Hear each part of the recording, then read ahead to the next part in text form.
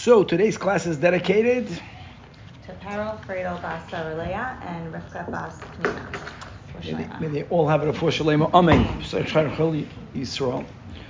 Okay, so we are in middle of the fourth chapter of Sha'ar B'tachon. We're going to go to page 122.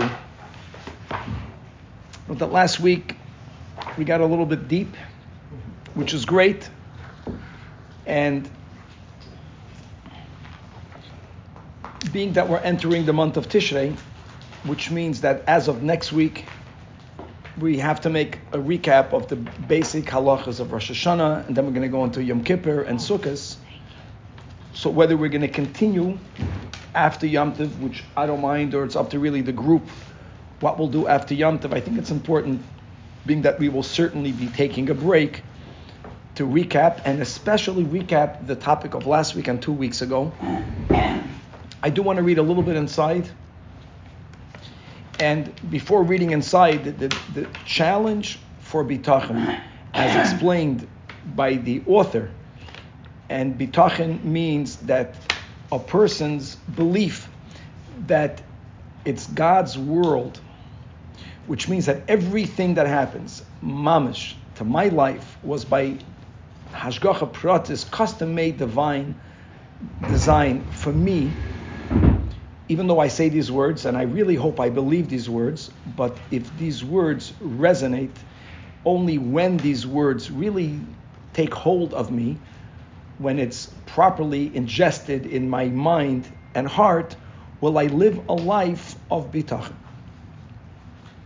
We believe, and then ultimately we have the emotional reaction towards the belief. The emotional reaction of the belief is the mitzvah of bitachon. Like mamash, God is telling us, His people, the Jewish people, that we have a mitzvah to believe in certain things.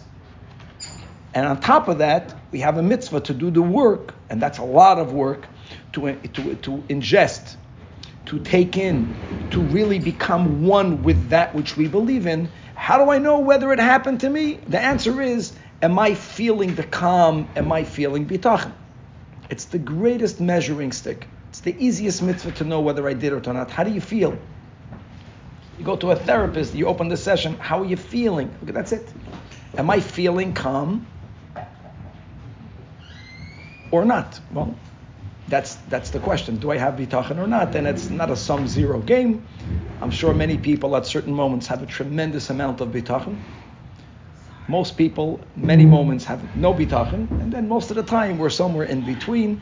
And one of the ways of incorporating and connecting more and having more bitachon is by learning the Sha'ar Bitachon. Question is, if it's really God's world, which it is, why do I have to do what I need to do? And if everything is bashert anyways, which it is, even more, why do I have to do anything? This is the classic question. And the answer is huge, and we spoke about it last week, and we spoke about it 2 weeks ago, and we're going to speak about it today. And it's so big, the answer is so big, is that even when people hear it and understand it, they have to hear it again, because it's very counterintuitive. Unless a person merited to be raised by great tzaddikim, that means from our youth we were being told this again, and even then, we have to hear it nachamol and nachamol in Yiddish for us to really start to think differently.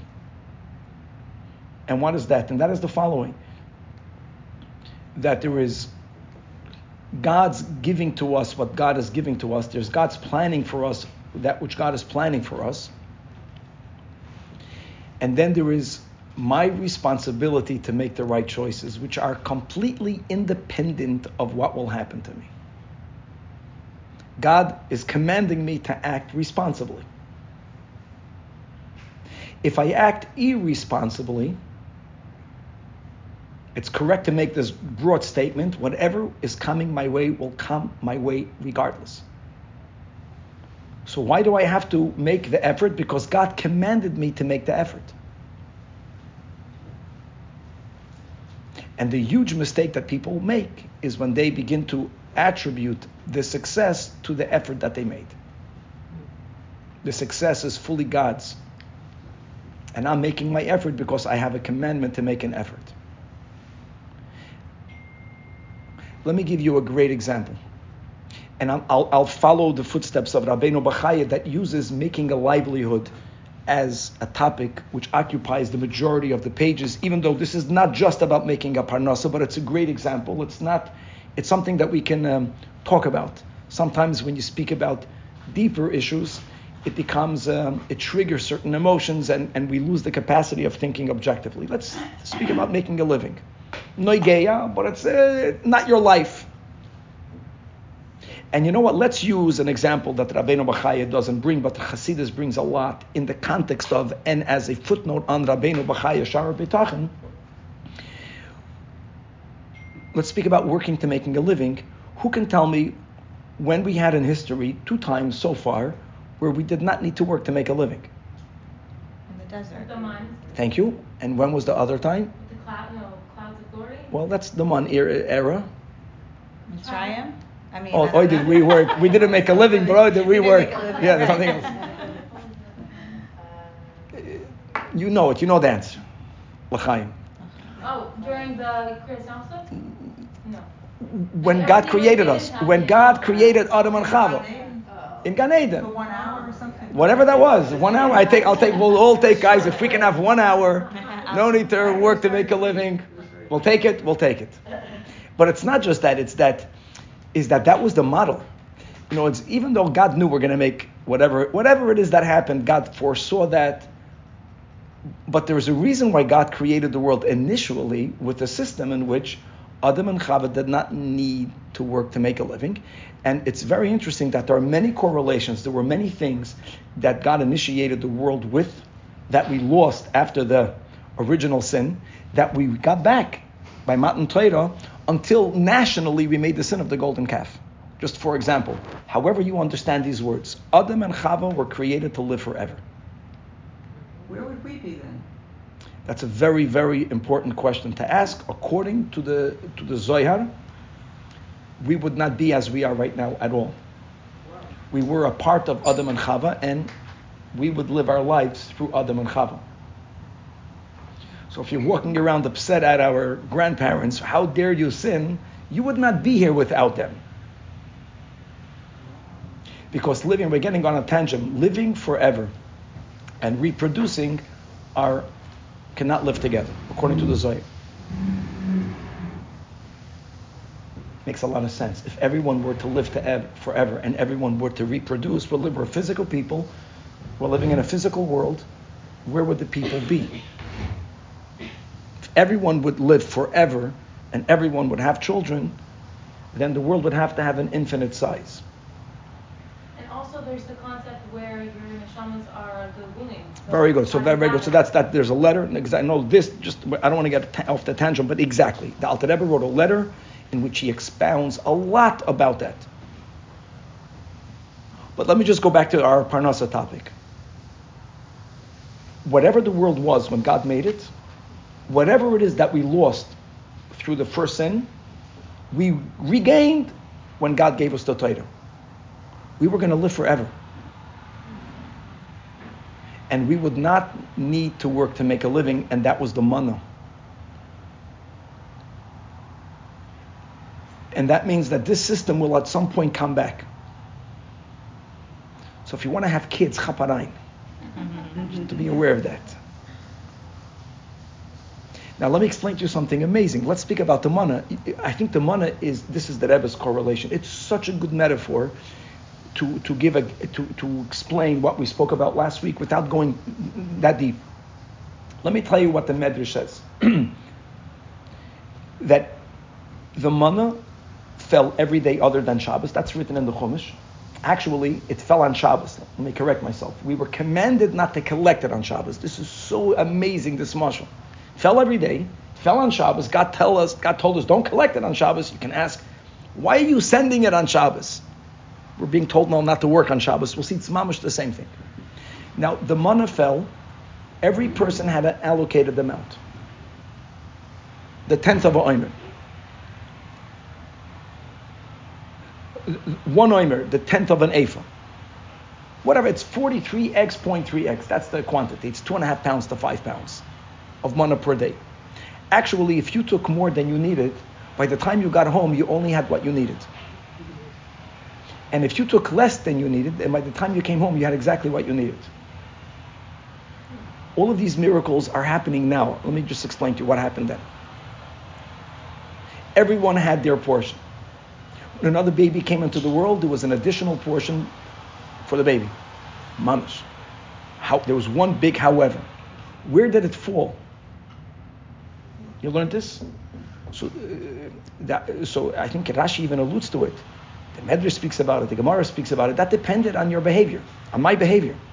Tzadikim, Beinanim, Rishayim, these classifications, however you use it, and we are not the ones who have the ability to label people, but God, who is a true judge, sometimes puts us into different categories. You have people that are tzaddikim, you have people that are beinanim, and you have people that are called rishayim. The righteous, the average, and the wicked. Everyone got their portion.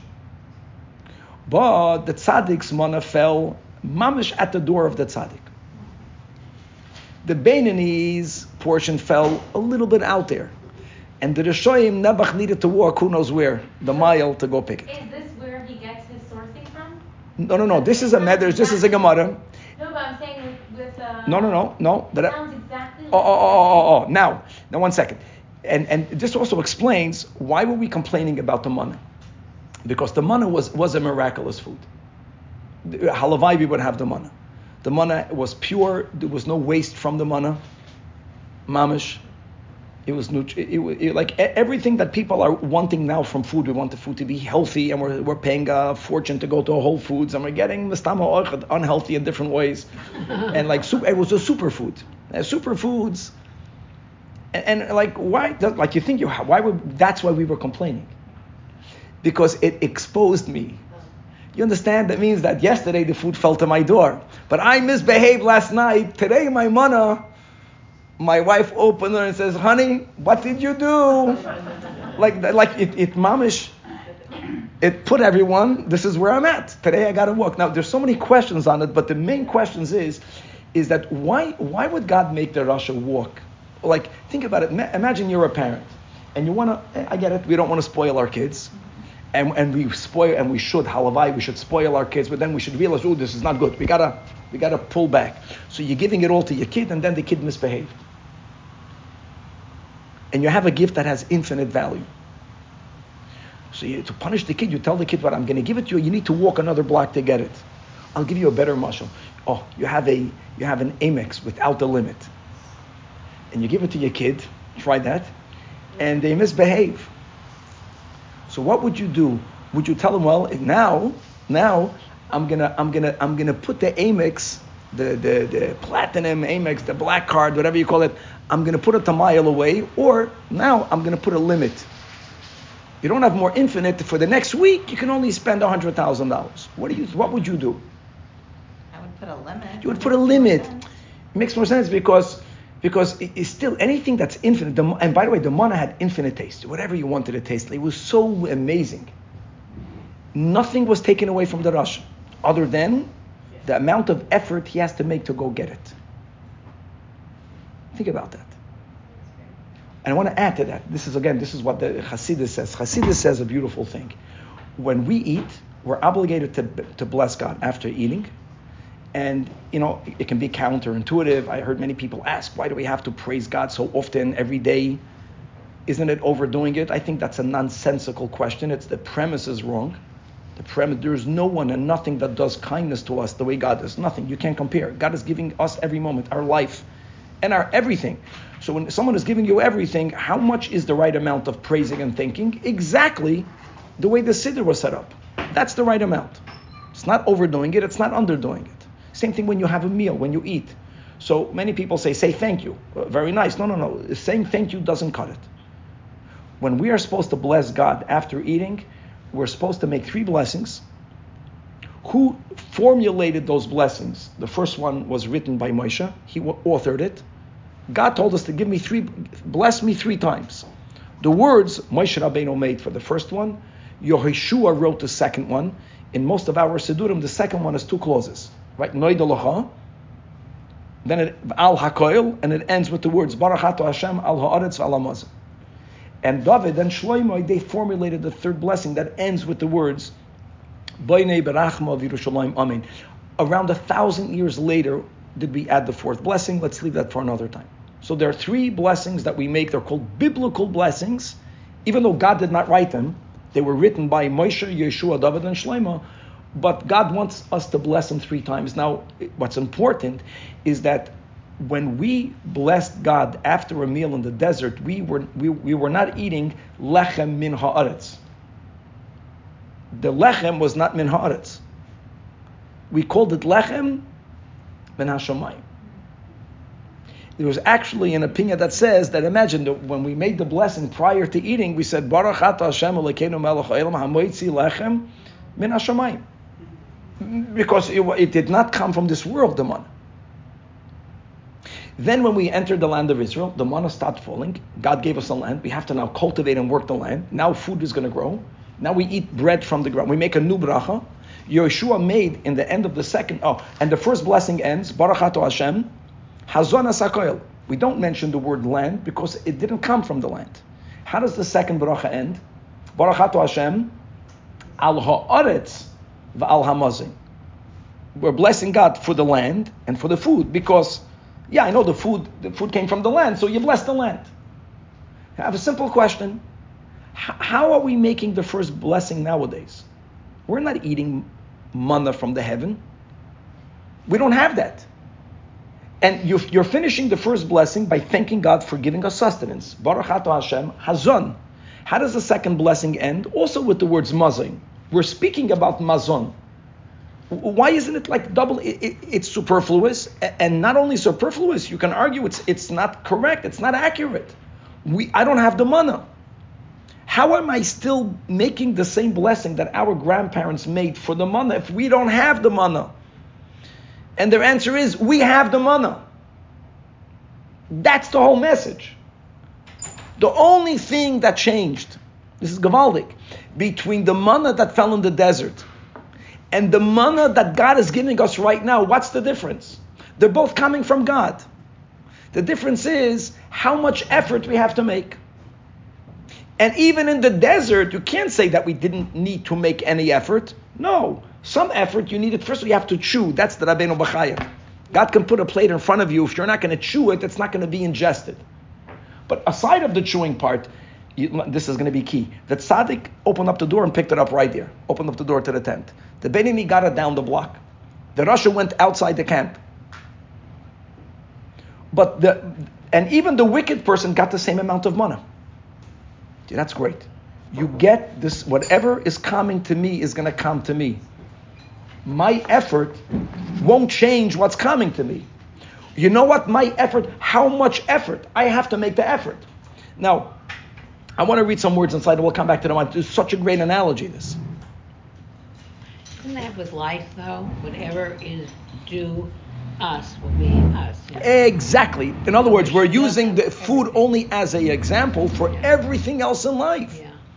But it's so counterintuitive because we are wired to see I'm making my effort and I'm getting results accordingly, not MS.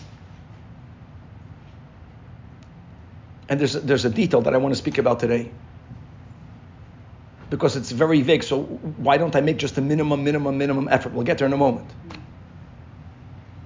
The answer will be if you're a tzaddik, you get to make a minimum effort. But I'll explain how that works in a second. Like the man in the desert, that the wicked, the difference between the tzaddik and the wicked, the worthy and the unworthy, is how much effort they have to make. But both of them equally acknowledged, no doubt, that what they're getting has nothing to do with their effort. You can make all the effort in the world now until you're blue in your face. You'll never get the manna. This type of miraculous superfood, we don't have that. That God is giving that. And whatever it is that God determined to give to us, we're getting that. We're getting that. We are responsible independently of that to make the effort. And God is going to use my effort, your effort, as the channel through which to give you what's already coming your way. God is going to take your effort and use it as His channel to give you whatever He already determined that you will be getting. That's the Keli. That's the Keli. And I want to read words in 122. He's speaking here about taking care of one's actual life. And the same thing goes for one's sustenance. The Rabbeinu Bachaya writes, he's quoting a statement that we have in the Gemara in Masechta Shabbos, page 32. Listen to the statement. Lo'olam al yamoid adam b'makim sakana. A person should never put oneself in danger. And the question is, why should I not put myself in danger? If I'm destined to live, if everything that happens is God's plan, then even if I put myself in danger, then I'm going to live. And if I'm destined, God forbid, not, then I can be the safest guy in the world and not. So the sage says, don't put yourself in danger. And to say that a miracle will be made for me. I'm going to come back to this in a moment. A miracle, first of all, maybe a miracle won't be made for you. Maybe that person who put himself or herself in danger will die. Or v'im oisam leines, and even if a miracle happens, minakin loy mizachu yosef, they will deduct his or her merits. Which means that it could lessen his life. One second. So let me tell you what it means. Very good. So our responsibility is in the world of making a keli. Now, if something was destined to come my way, a keli has to be made. I have to be the one making the keli. What happens if I don't make the keli? What happens then? God can't give it to you. Hashem has to change the plan. So like this, certain things have to happen. Hashem has to work harder. So you could use the words Hashem has to work harder, but let me take a step back and let me throw in this merits over here. And that's what some of the women asked last week. Where does prayer come into all this? Or doing mitzvahs. How do you put it into the package? What is a kelim? There are two categories of kelim. There are natural kelim, natural channels, and then you have spiritual channels. Mitzvahs as channels. Prayers as channels. Blessings, brachas, that you can give to your fellow as a channel. These are also channels. They're very different. Can you repeat that, please? Sure. You have natural channels, which is our grandparent walking to pick up the money. So you're getting it. The channel is the effort, the bodily effort of picking something up, or chewing the food, or today going to work. Still the same money. Just you have to make more effort. Even the tzaddik doesn't get what the Rasha got in the desert. Walking won't do it. You got to do a little bit more. But the amount of effort still varies today. I'll tell you why it varies today, and I'll tell you why it varied in the desert. Mitzvahs are channels. Mitzvahs are channels means, think about this, that when you do a mitzvah, that mitzvah will also be used by God as the channel through which to send you whatever was already destined to go to you. When you say words of prayer, your words are used by God, if God wants, as a channel to give you what was destined to get to you. Through your thoughts? Through my verbal prayer. Thoughts is not a mitzvah. I almost become mitzvahs. The prayer is a mitzvah, the context of a mitzvah. This is something already mystical. I'm not only talking about actual mitzvahs, but even mitzvahs of action. Like I'm a man, I put on tefillin. But how will my livelihood get to me through my action of putting on tefillin? It's mystical. I don't understand how that works. That's what I was saying. Maybe through your thoughts. Maybe he gives it to you, gives you an idea, plants a seed. Could be. But let me speak the extreme case. Rab Shimon Bar Yochai says that someone who was devoted to the study of Torah on a level that this becomes that person's life, all of their work will be done by other people. We're not on that level. Where's the effort? He made the effort. The mitzvah of learning Torah. Whatever is destined to you is coming to you. What is our part? To make a keli, to make a channel. We have to make a natural channel. But we as Jews also have to make a mitzvah channel. The more mitzvah channels I make, the less onus on the natural channels. The less what? The less need. The less mitzvahs that I make, then the more I have to make natural channels. The water in the channel will regardless come exclusively from God. All that we are doing is making channels. So think about now in the desert. Why did the wicked have to walk more? That's just making more keli. He needs more keli. Because since the wicked had less mitzvahs, so if there's no mitzvah pipings, so you got to use the natural pipings. And then it was walking. The tzaddik has more mitzvahs. If you have more mitzvahs, then you have to do less physical kelim. They're both working. You just get to pick what your work will be in. Where will your effort be in? In physical work or in mitzvah work?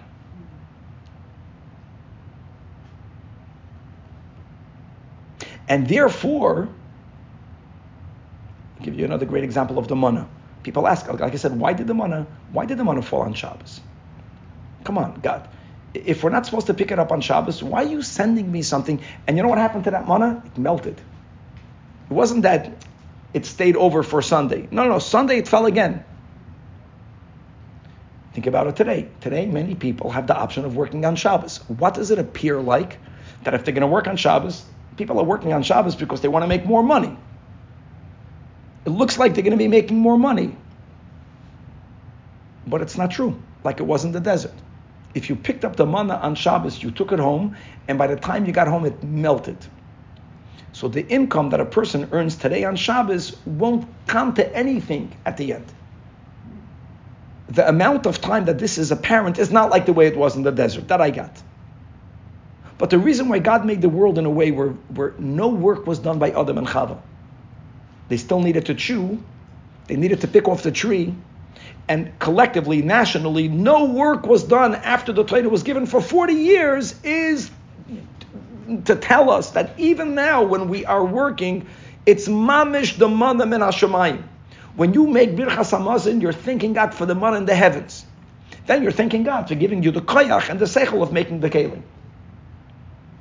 It's like we are the land. The produce is coming from God through the land. I'm thanking God now for giving me the ability of making the keli through which I'm being sustained. God is using my efforts to get me what was destined for me to come. Now, we don't know the future. So for someone to say, I'm going to put myself in danger and God will make a miracle, whoa, 1 second. If it was determined for someone, God forbid, to get injured or to die, how will that happen? You also need a channel. Who's going to be the channel? If that guy is choosing to behave irresponsibly, that person's actions will be the keli for God to do to the person exactly what was already predetermined to happen. So yes, that guy is going to be healthy or ill independently. I don't want to be a channel to anything negative, not even towards me. I only want to be God's channel to bring into the world something positive. And if something good is going to happen to me, that's the meaning that God will deduct it from my mitzvahs, which means I need mitzvahs. And let me word it this way. The more mitzvahs a person has, the less they are concerned about danger. I'm not saying, God forbid, that we should be irresponsible, but there's a huge gray area. There's a huge gray area. And how many stories do we have of people, while they were on the mission of doing a mitzvah, they were less concerned with danger. Not, God forbid, not concerned about danger. But how do you measure that? There isn't an exact measurement, but there is an exact concept.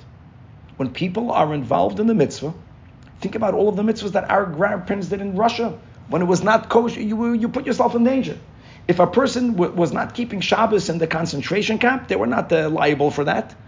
When people did things that are not the safest in the observance throughout the last 2,000 years of Golus, which continuously happened, they were allowed to do it. The mitzvah became the channel for the blessings that God was going to give them.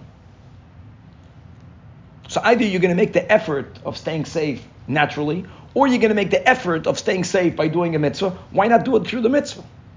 Why not do it through the mitzvah? Like this, you get the blessing and you get the mitzvah. And you did the mitzvah. If you don't do the mitzvah, you're going to stay safe if it was determined for you to be safe, but you don't get the mitzvah. Could you say that again? Sure. I'll give you a story. There is a midah, there is a measure beyond the letter of the law of using a esrog that comes from Calabria for the 4 minim on Sukkot. not a mitzvah. It's not an obligation. The obligation is to take 4 species. One of them is an esrog, but there's a medrash that tells us that when God told Moshe Rabbeinu, take for yourself a beautiful fruit, God showed him what it is. And the esrog that God chose, I don't know why, God went to Italy, there must be something in Italy, and God took an esrog from Calabria, and God told Moshe Rabbeinu, this is the pre-Eitz Hadar.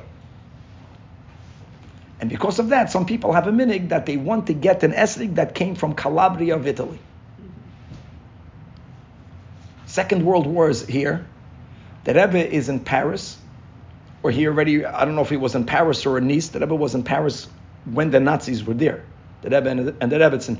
But he went to the south of France prior to the Germans occupying the south of France. And that's how he made his way from there. He went to Portugal and he came to the United States. And it was before Sukkot. And the Rebbe felt that he should go to Italy to get an esrog. Now, going into Italy was going from a place that was not occupied by the Nazis to go. Now, even though in the beginning, because of Mussolini, not a dictator, Hitler was not that. Hitler didn't do to the Italians what he did to the rest of the world, at least not initially. But there was a big danger for a Jew, the Rebbe with the yarmulke, with the beard, the Rebbe looked Jewish, to travel. And he traveled.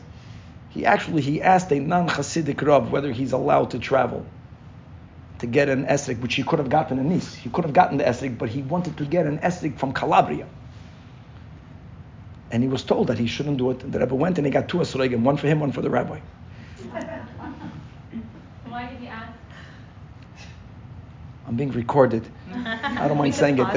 The Rebbe was told, I want to mute this, the Rebbe was told that these sorts of questions you have to ask to a Hasidic Rav, and if you don't have a Hasidic Rav, ask a Rav and do the opposite of what he says. Oh my God. Okay. So that's that story. All right, definitely, and please don't repeat. But that all right, you can scrub it. Bleach it. 1 second. I want to make a point over here. That on one hand, we're not allowed to do something dangerous. But if that's the case, you can argue, how can you live in Israel? How can you go to Yerushalayim? I know that, but that's not the answer. Or how are we Jews today? You know how much danger our grandparents went through? We have no idea. We should appreciate what they did. We're living in a whole different world now. It was mamish. In Russia, it was dangerous. It was there. My grandfather left Russia. He bandaged his face. They shouldn't see his beard. It was dangerous to look like a religious Jew. Now, if someone would have made the argument that for my life I'm going to shave, they were right. Within the halacha, they were right. I'm just saying the fact is that many people chose, I know it's not black and white, it's not dangerous or not, to allow more danger because they're doing a mitzvah. I know there is a limit somewhere where you say, no, protect your life. Yes, I know that. But there's so many variables, there's so many shades, and the moment we're doing a mitzvah, the sakana becomes more tolerable, not completely tolerable, but we can move the line, we can move the needle. When it comes to making a parnasa, God told us to act responsibly. Logically, here in LA, you're not going to work this year Monday and Tuesday. Whoever has a business, I had a store, that was a good thing. It was Mesiras Nefesh. It doesn't make sense. What my landlord did to me, bushels, like he was angry that I closed my store down. Because you can't have off for a day or drive. You have a store that's closed, and like this. On Shabbos. That he tolerated. But Yontif he couldn't take. I'm saying this year, you have Shabbos, then the Goyim don't work Sunday. I used to work Sunday, but no one else worked on Sunday. Think about it. You have a store, Shabbos, Sunday, Monday, Tuesday. Not one time.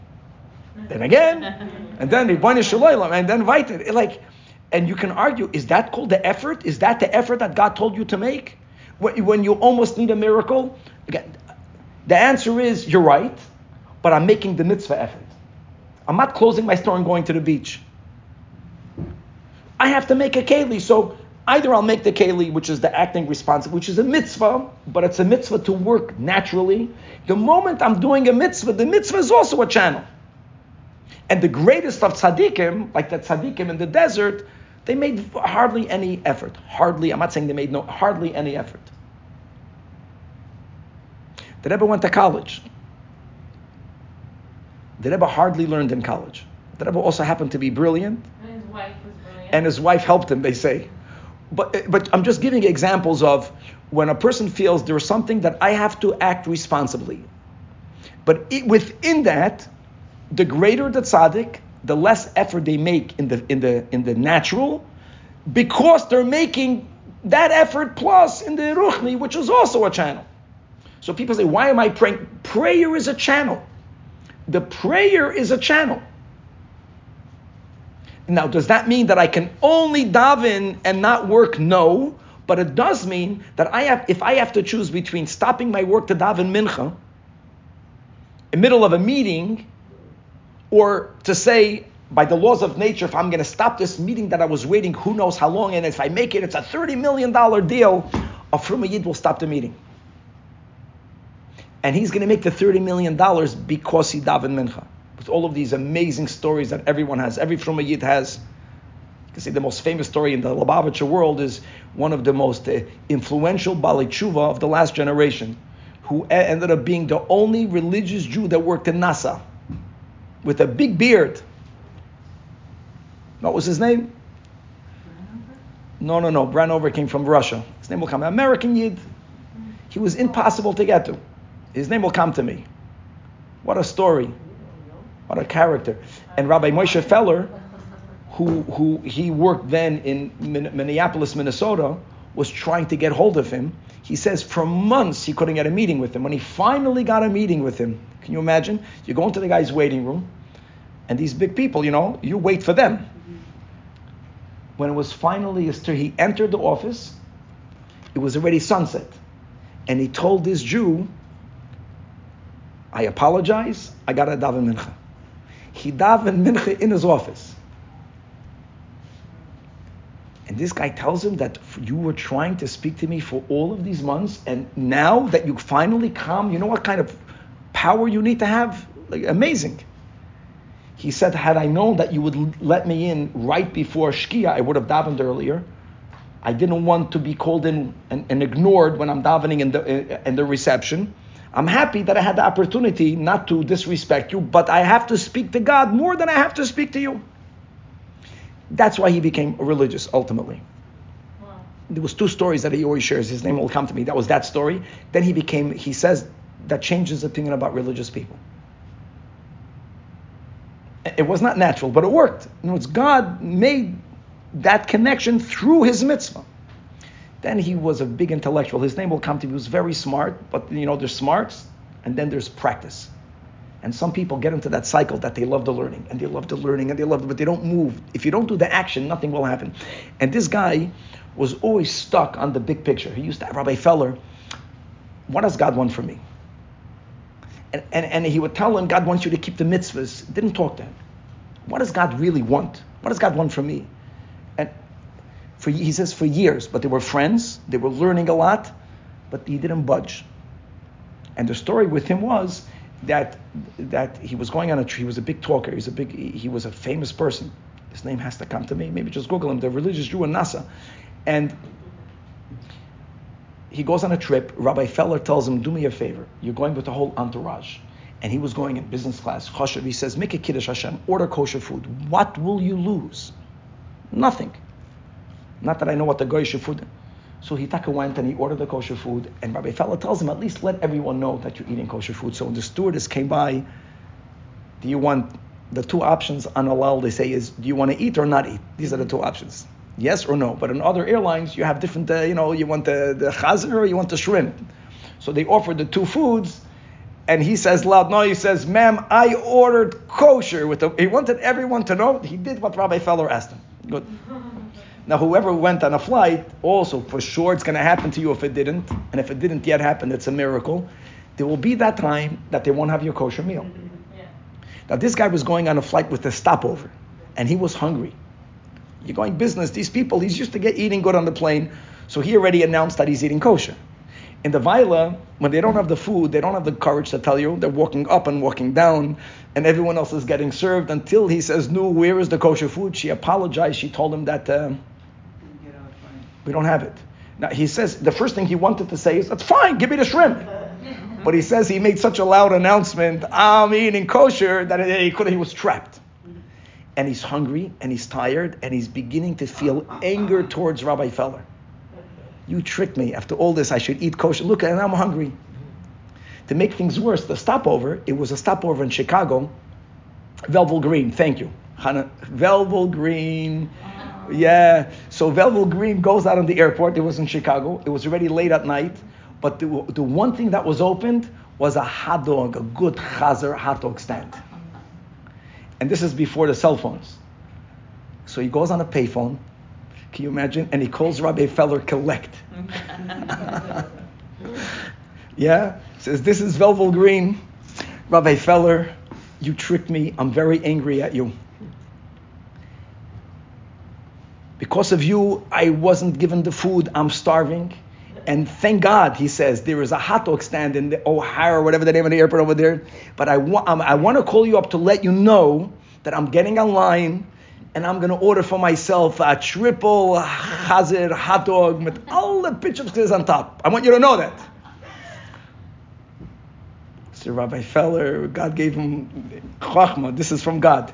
Tells him, Velvel Green, you are for years asking me, what's the message of Judaism? I finally have the answer for you. God is telling Velvel Green that when you are starving and angry, don't eat the chazer hot dog. And he hung up the phone on him. That's what God wants for you. He says, I got online and he bought it and he couldn't eat it. He just couldn't eat it. And he threw it out, and that was the first mitzvah that he kept, and he became a full-fledged observant Jew because of this. But I'm coming back. What began it all? What began all is that you're standing, you want a meeting, you're standing in front of a person that you worked months to get in front of, and you have to choose, am I speaking to a human being, or am I speaking to God? There's a mitzvah to speak to God. I'm doing the mitzvah. Was it the most responsible thing to do? He did the right thing. He did a mitzvah. Because the moment we're doing a mitzvah, the mitzvah becomes the channel. It doesn't mean that do the mitzvah the whole day in kollel. No, unless you're unique, whatever, if that works for you. It means work and learn. Work and daven. But understand that the work and all of that, we are creating channels. And God, as we said last week, God already knows the channels that we are. God already knows that, but after the fact, and God will use the channels that we are making to give to us whatever has to come to us. So if something was destined for you, it's going to happen. How will it happen? Ideally through your effort, through your keli. But if you're not going to make the keli, someone else will make the keli. I'll tell you how many stories of people that I know that when it came to marriage, if you were destined, you married exactly who you were destined to. It doesn't mean that you're happy. It doesn't mean that, but that was what God wanted from you. Basher doesn't mean it's a match. Basher means you were destined to get married. Everyone has their person and everything else in life. And how many people say that I didn't choose the shidduch. The shidduch was chosen for me. You said no, someone else said yeah, and then it turned, they tricked you. God forbid. You know, if it was meant to be, it's going to happen. Sorry, Meinu was physically, she had no keli. Physically. But she was destined to have Yitzchak. Yitzchak came into this world through the keli of prayer. Mamish. That's a Yid. We are the people that we have the option of having Torah and Tefillah and mitzvahs as the keli for everything that's coming our way. Now, it doesn't mean that Sarah didn't go to doctors. She did that also. I know that the Rebbe's wife went to doctors. When she was in her late 40s, she was still going to doctors, which then was unheard of in that age. Now it's a new world. People should know that, especially the men. So they think you want to have kids, you have to marry someone. Today you can marry a woman, she's 50, she can still have kids, naturally. But it wasn't that way 50 years ago. So you make your effort, but for a Yid, a big part of the effort is mitzvahs. Not working on Shabbos for a Jew is just as much as a keli as doing work on Monday. It's the same thing.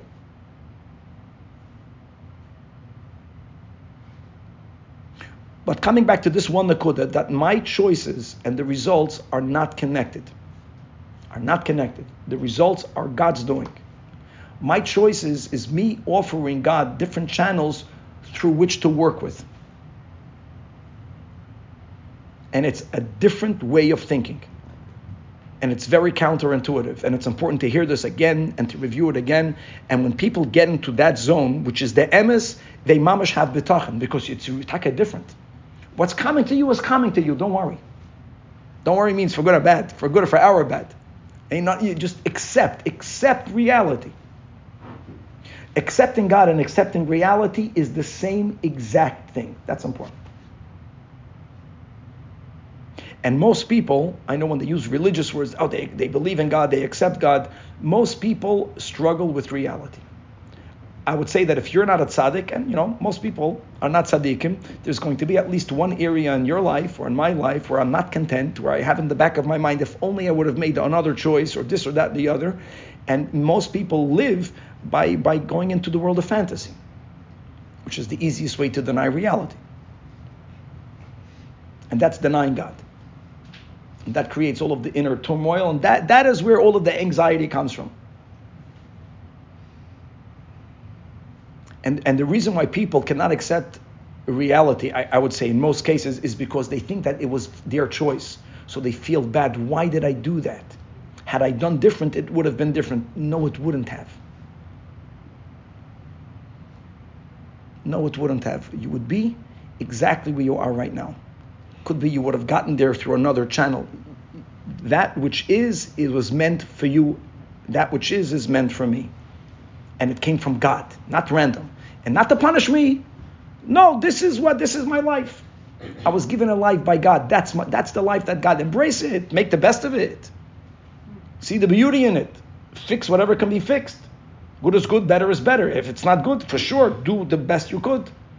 If a person was given a body that something doesn't function, they have to accept it.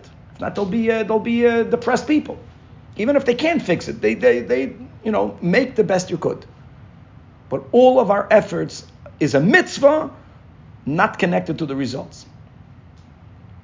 But we can change the results through praying really hard or extra stuff. Let me say like this. Sarah Imenu, very good. Sarah Imenu was destined to have a child. But God did not give her the body parts that she needed, she physically did not have. It's like amazing. These are holy people. This is an extreme example. So how was it going to come about? It was also not going to come about without effort. But the type of effort that she made was prayer. She and Avraham, mamish. And without that channel, she would not have it. So it's correct to say that if they wouldn't have prayed to have a child, then there would not have been the Hashem Pakad Dasara. True. But all they did was make the channel. And from the perspective of people like Avraham and Sarah, having a womb or not having a womb is all the same. The whole thing is a miracle. Everything is from God. Made no difference to them. They were not. Nothing was in the realm of impossible. That beautiful story of a bas mitzvah girl. She's now whatever her age is right now, but she's on one of the beautiful gem videos. That when she became his bas mitzvah when she was in the 80s. And it was common that you wrote a letter to the Rebbe, and the Rebbe would respond like he would respond to a bas mitzvah, to a bar mitzvah. There was just a standard letter, and then the Rebbe would sign his name. So when she wrote a footnote, Nun Beis. And she wanted to write something to the Rebbe. She didn't want anyone to understand what she's writing. So she knew from her parents that in Russia, whenever you would write letters in Hebrew, the censor, the communists also knew Hebrew. So how did you write? Whichever letter you wanted to write, the code was write the next letter. So you wrote out a message, and then you wrote it again by writing just where Aleph becomes a Beis becomes a Gimel, and the person who got it would decipher it that way. So she wrote in that code to the Rebbe a beautiful bracha, that just like Avraham and Sarah had children in their very old age, the Rebbe and the Rebbetzin then were already in their 80s. She's giving a bracha to the Rebbe that the Rebbe and the Rebbetzin should have a child. How beautiful is that? This is beautiful. And the Rebbe responded, 12-year-old, in the code. And the Rebbe, and she has the letter. So the Rebbe responded, signed his name, and then he responded in that code. And he thanked her for the bracha. How beautiful is that? But that's a yid. In other words, I have to make a keli. I have to work with nature. We have to do. The question is how much? Do mitzvahs. Work both and find a balance. And we have to find a balance. And look, in this month, again, Tishrei is a month in which most religious people will work less. Now, does it mean that everyone is going to make the same income? I don't know. Whatever was destined. Some people will make more money. Some people will make less money. But it's not because they're working less, because God told me to work. God told me not to work. That's why He gave them on Shabbos. You want to go on Shabbos, you can make believe you're getting it on Shabbos. But it's not going to, at the end, it's going to melt. And the holier you are, which means the more effort you're making beruchnius, the less effort you make begashmius. Where to draw the line, you determine that. That's the key. And that's a life of a frumah person. We all are in this boat. Families, you have this. Making an effort, you're making an effort. But then, we're doing more mitzvahs, we're having more kids. They have more tuitions.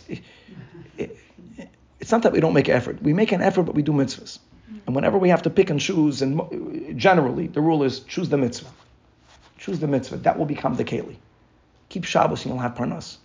Keep Shabbos and you'll have more parnas. And you won't necessarily see it in day one, but after a couple of years, you'll look back and you'll see that's the way it is. And so it goes with prayer, at least for a man, to daven with a minyan, even if he's speaking about not getting jobs at the end of the world, a mitzvah to be with your family. Unless it's a mitzvah not to be with the family. Some people have shalom bayis because one spouse is not home. If that's the case, then fine, that's the case. But in most cases, look for a parnasa where you can keep the mitzvahs better, not keep the mitzvahs less. Whenever there's a conflict between parnasa and mitzvahs, it can't be a conflict. Work it out. Even though it means cutting out some work. As long as you're still making some physical effort. We're not tzaddikim on that level to give birth to a baby without a womb. That was Sarah Imeinu. But we can tap into that concept.